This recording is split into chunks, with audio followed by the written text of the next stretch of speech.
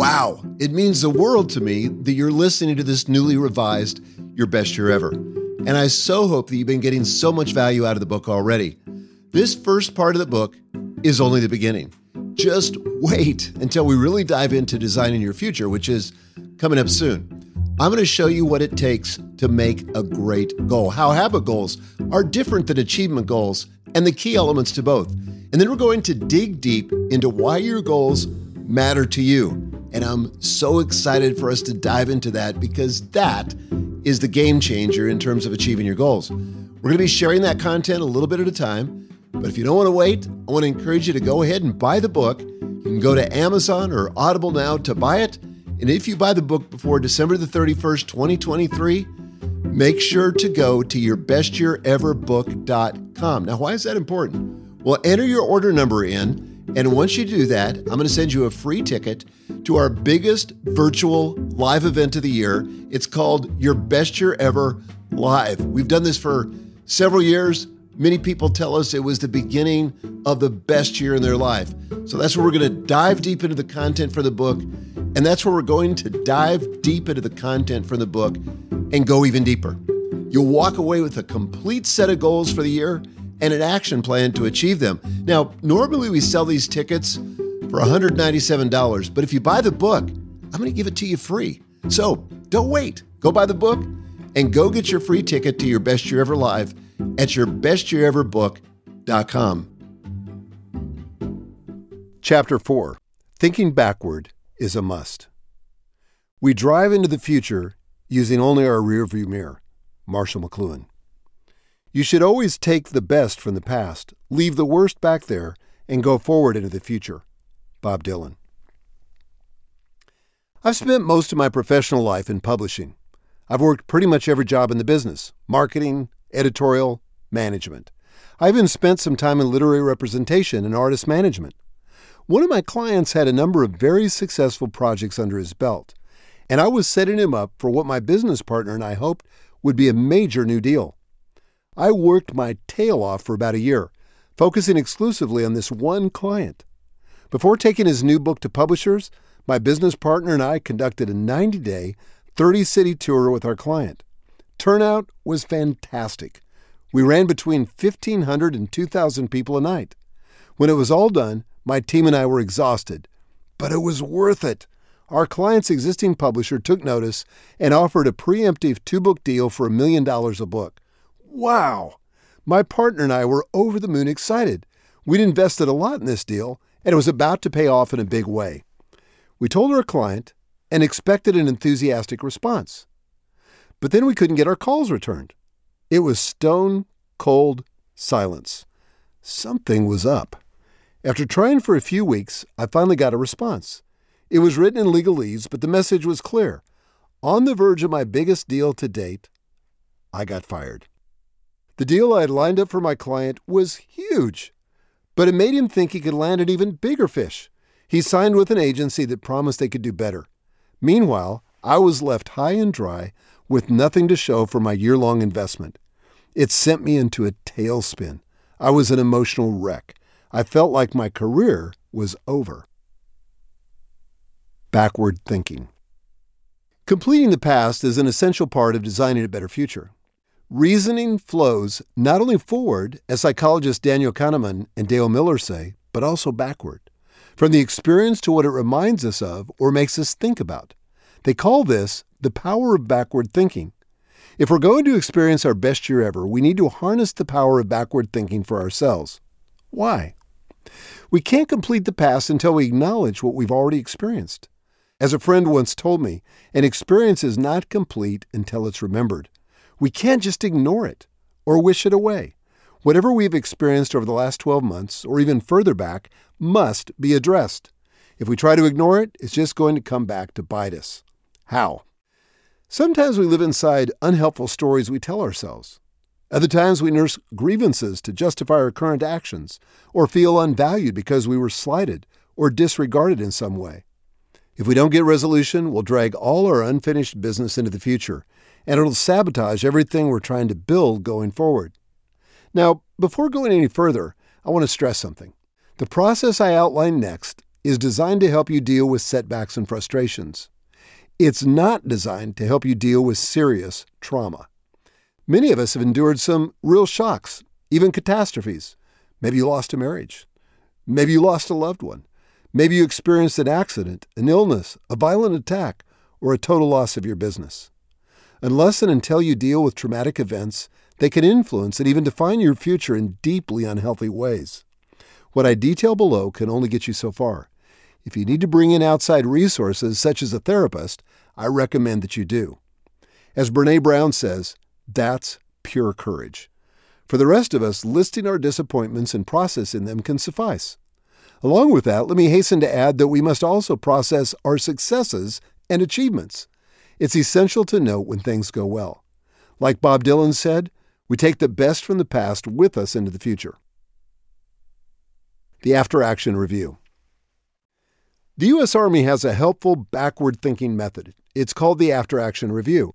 First developed in 1981, it has been used ever since by America's armed forces to improve performance and get better at what they do. After an event, the goal is to understand what happened, why it happened, and how they can improve. Lots of businesses use this process, and we can use it too. This kind of backward thinking will put you in an excellent frame of mind as you get ready to design your future and experience your best year ever. Marilyn Darling, Charles Perry, and Joseph Moore studied the after-action review process for Harvard Business Review. They give the example of a training battle in the California desert. I'll call the two sides Team 1 and Team 2. Team 1 was top-notch and rarely defeated. Their job was to help train Team 2 by running them through a near-life scenario. But in this case, Team 2 managed to surprise the trainers with an unforeseen attack plan. Whoops! Team 2 broke Team 1's defenses and left them outgunned and outmaneuvered. Did the trainers hang their heads in shame and defeat? No. Instead, they conducted an after-action review. They studied what went wrong, what went right, and how to adjust their approach in the future. In fact, Team 1's commander called it a good rehearsal for upcoming engagements. Why is this important? Because completing the past is all about moving into the future. As the authors of the HBR study say, an after-action review is a living, pervasive process that explicitly connects past experience with future action. I'll break down this review process into 4 key stages. We'll move through each stage with several questions, and I encourage you to use a journal or a notebook to jot down your answers. Writing is a powerful tool for leveraging the benefits of backward thinking. According to a study by University of California researchers Sonia Lyubomirsky, Lori Sousa, and Renee Dickerhoff, participants who processed a negative experience through writing or talking reported improved life satisfaction and enhanced mental and physical health relative to those who merely thought about it. Ready to begin? Stage 1. State what you wanted to happen. For the military, this is pretty straightforward. Think of it as the battle plan or the object of the mission. For you, this could be your list of goals from the prior year. It could also be something less definite. Maybe it's a hope, a dream, or an unstated expectation. Start by asking yourself, how did I see the year going? And what were my plans, my dreams, my concrete goals, if I had any? Don't focus on just 1 or 2 areas. Remember, our lives consist of 9 interrelated domains: body, mind, spirit, love, family, community, money, work, and hobbies. It's important to get clear on what you wanted to happen across all these domains. In the case of my personal example at the beginning of this chapter, I wanted to raise my client's visibility, enhance his desirability to publishers, and land the biggest deal of my career to that point. Blake, one of my Your Best Year Ever alumni, planned to move to New York, find a new job, and invest in a long-term relationship. But right before he took the leap, life took a turn. His girlfriend broke off their relationship while he was visiting New York. It was a Monday. On Wednesday, his neighbor back home called to say a tree had fallen on his house. Fortunately, nobody got hurt, Blake said, but they did condemn the building. If that weren't enough, his mom called that same week and said she was selling her house, which was an emotional blow because he grew up there and had a lot of attachment to the place.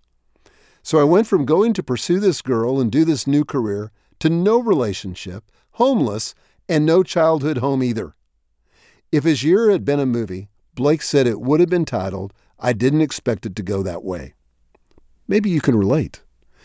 As you think through each life domain, don't be surprised if you start feeling uncomfortable. I can tell you from previous clients who have worked this process that you might experience profound emotion. Some people feel disappointment. Others feel real excitement. Some feel sad. Others get angry. I had so much emotional baggage around having failed achieving my goals in the past and around my health problems and unresolved conflicts in relationships, admitted Ray, another Your Best Year Ever alum. I never before had the emotional experience I had going through that complete the past exercise. This isn't true for everyone, of course. Mileage varies, as they say. Some people feel energized by their performance in the prior year. And don't be surprised if you don't feel any significant emotion at all. The important thing is to just be aware of your feelings as you work through these 4 stages.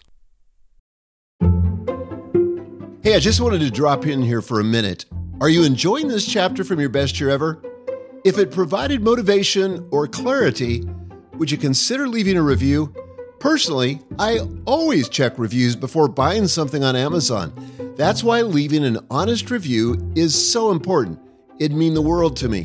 So, if you're up for it, would you take just a couple of minutes, go to Amazon or go to Audible, maybe even both, and leave a short, honest review? Just search Your Best Year Ever and let me know what you think. Thanks so much. Step 2.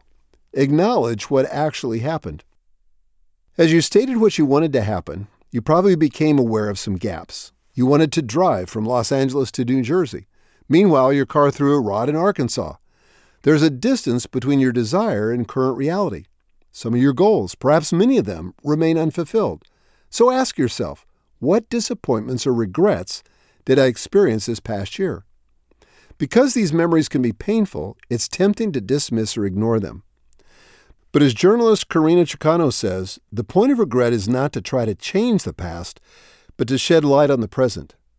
You don't want to leave these memories hanging in the air or push them behind you like they don't matter. Both will prevent you from taking meaningful action in the present. I'll return to the subject of regret in the next chapter. I want to share some research findings that can trigger powerful personal and professional growth in the coming year. For now, it's enough to jot down your disappointments so you can begin doing business with them. Another question to ask yourself, what did I feel I should have been acknowledged for but wasn't? This question was powerful for Your Best Year Ever alum James. A lot of my limiting beliefs came from the past and the failures I had, he said. Truthfully, they weren't big failures, but my mindset at the time was, you're failing, you're failing, you're failing. There were a lot of things that I wasn't acknowledged for, and I translated that into, well, you must have not done well enough. When he recognized that, James was able to reframe it. No, he told himself, you weren't acknowledged because you were in the wrong place. That realization ultimately led to renewed confidence and an important career change. Let's face it, some version of that story happens to all of us. Maybe you're a single mom who works hard, provides for your kids, and overcomes the odds every day. Or maybe you've made the heroic decision to stand for your marriage when you really felt like quitting. Maybe you committed to sacrifice part of your morning to exercise when it felt like you really didn't have the time. Whatever it is, there's real emotional power in just admitting what we wish others would have noticed and commended in our actions, but maybe didn't. Don't stop there. Ask yourself, what did I accomplish this past year that I was most proud of? Completing the past is not just about processing failures and disappointments. It's also about acknowledging and celebrating your wins. It's important to observe not only what went wrong, but also what went right, and how your beliefs and behaviors contributed to that outcome. We often downplay this, or never think to do it, but it's a key to recognizing our agency and how we've overcome obstacles already. That gives us confidence for the future. It could have been something like running a 10K, or even a half marathon this last year. Or maybe you celebrated a milestone in your job or marriage. Maybe you completed a degree or paid off the last of your student debt. Maybe you launched a new business or beat your sales targets by a significant percentage. Regardless of what it is, it's important to acknowledge what you accomplished this past year. I bet you're doing better than you give yourself credit for. Natalie, the Your Best Year Ever alum I introduced earlier, said this exercise was pivotal for her. She came alive as she analyzed the positive impact she'd had on people she left in her previous job. I realized that I had done some really amazing things, she said. It felt good for me to acknowledge that myself, but it also felt good to acknowledge that I was moving across the country and I was picking up my whole life. I was quitting this job that I loved, and I was doing it for my family. It was really good that I took the time to congratulate myself on those accomplishments. For our next question, ask, how do the events of the past year, good or bad, ultimately serve for my benefit?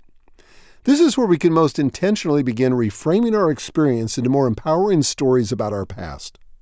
I'm not talking about ignoring real setbacks, hurts, or disappointments. I'm talking about choosing to imbue those experiences with beneficial meaning. How we characterize the past matters every bit as much as what actually occurred, if not far more. When you frame the past negatively, warns Benjamin Hardy, your goals become reactive to and based on your past. Your goals become short-term and avoidance-oriented, where you try escaping the pain of the present. On the other hand, he says, having a positive past depends very little on what events actually occurred. What happened to you doesn't matter as much as what story you decide to tell yourself about what happened. The story you create about past events dictates what your past means to your present and to your future self. To finish this stage, it's useful to tease out some themes. What were 2 or 3 specific themes that kept recurring? These could be single words, phrases, or even complete sentences. For me, this past year was about being highly productive while protecting my margin. Not only did we launch a new book, Mind Your Mindset, I also set aside more time for writing and coaching clients. But it was vital for me to do so while still getting the rest and rejuvenation that makes that kind of productivity possible in the first place. That's just me. Maybe your theme was making difficult decisions in a challenging economy. Another one could be challenging negative beliefs about your body. Or maybe it was stepping out and starting a new business, or restoring a damaged relationship. There are as many examples as there are people. Stage 3, learn from the experience. Let me go back to the story that started the chapter. When my client fired me on the verge of our biggest deal to date, it floored me. I thought I'd done a great job. Besides, we had enjoyed a long-term personal relationship. I worked my tail off for about a year, focusing exclusively on this one client. But my client wasn't so impressed. He had his eye on bigger things and decided I couldn't take him there. So without so much as a discussion, he dumped me. In the end, it was a humbling but helpful experience. I learned 3 important lessons. First, clients and customers can be fickle. I can't afford to put all my eggs in one basket. If I don't spread the risk, I might find myself in serious trouble again. Second, I learned I can't assume today's victories will be remembered or appreciated. I have to keep raising the bar. Finally, I learned I need to secure alignment from all the relevant parties up front. It turned out my client and his board had different ideas about what I was delivering. All 3 lessons have been invaluable over the years. What about you? Ask yourself, what were the major life lessons I learned this past year? Unless we learn from our experiences, we can't grow. You've probably heard the line from the Spanish philosopher George Santayana, those who cannot remember the past are condemned to repeat it. If you have trouble identifying your key lessons from the year, one way to suss them out is to ask what was missing from your success. Maybe it was strategic planning. You wished you had done more of that in your business. Maybe you wished you had saved more money, spent more time with your spouse, or played more with your kids, or taken a sabbatical, or read more books. Listing these missing ingredients is an effective way to learn what went wrong and what it would take to go right in the future. Santayana also said, progress depends on retentiveness. To retain these lessons, you'll want to distill your discoveries into short, pithy statements. That transforms your learning into wisdom to guide your path into the future. Just for an example, here's one I wrote down a couple of years ago. There comes a point in every experience when I'm too far in to quit, but almost certain I can't finish. If I keep moving forward, I'll eventually get to the other side. That was an important life lesson for me to learn at that time, and I can pull it up when I face similar circumstances today. Here's another one. Don't overthink the outcome. Just do the next right thing. Or, I can do anything I want, I just can't do everything I want. I'm still not done learning that lesson. You get the idea. Distill the lessons from your experiences so you don't lose them and so they can serve as tools moving forward. Stage 4, adjust your behavior. If something in your beliefs and behaviors contributed to the gap between what you wanted to happen and what actually happened, something has to change. In fact, that gap will only widen and worsen unless you pivot. It's not enough to acknowledge the gap. It's not even enough to learn from the experience. If you don't change your beliefs and how you act on them, you're actually worse off than when you started. If I hadn't adjusted my behavior as a result of what I learned from losing my business, all that grief would have been for nothing. I would have found myself in the same situation again and again. Instead, as I've progressed in my career, I've acted on those lessons and saved myself a lot of trouble as a result. I mentioned before that businesses often use after-action reviews to improve their performance. But the improvement doesn't always happen, does it? The reason, according to Harvard Business Review, is that organizations drop the ball at the end. They usually don't apply what they learned, so their findings just gather dust on a shelf or get lost on a server someplace. Don't let that happen to you. Going forward. Despite the rough start, after finishing his after-action review, Ray said it was the most powerful part of the course for him. Why? When I was done with the process, I felt so clear. It was like there were 1,000 little windows open on my computer at the same time, and I was able to close all the windows. It was very freeing. Well, I bet the same will be true for you. Thinking backward like this can help us learn from the past and positively build our futures. The 4 stages of an effective after-action review are beneficial for completing your past. But it's also beneficial to recognize that some of our greatest disappointments may lead us to our greatest possibilities for the new year. I'll cover that next.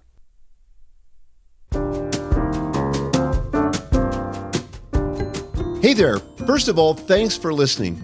There's one thing I know about you already. You have a bigger and brighter future ahead of you than what's behind you. And I'd be willing to bet there's other people in your life you feel the same way about. If you found this book helpful so far, would you do me a favor and take just a couple of seconds and share it with your spouse, a friend, somebody else in your life that you think could benefit? All you got to do is take a second, hit the share button now. That would mean the world to me. Your sharing means that we can help more people achieve their goals and have a better future than their past. I really appreciate it.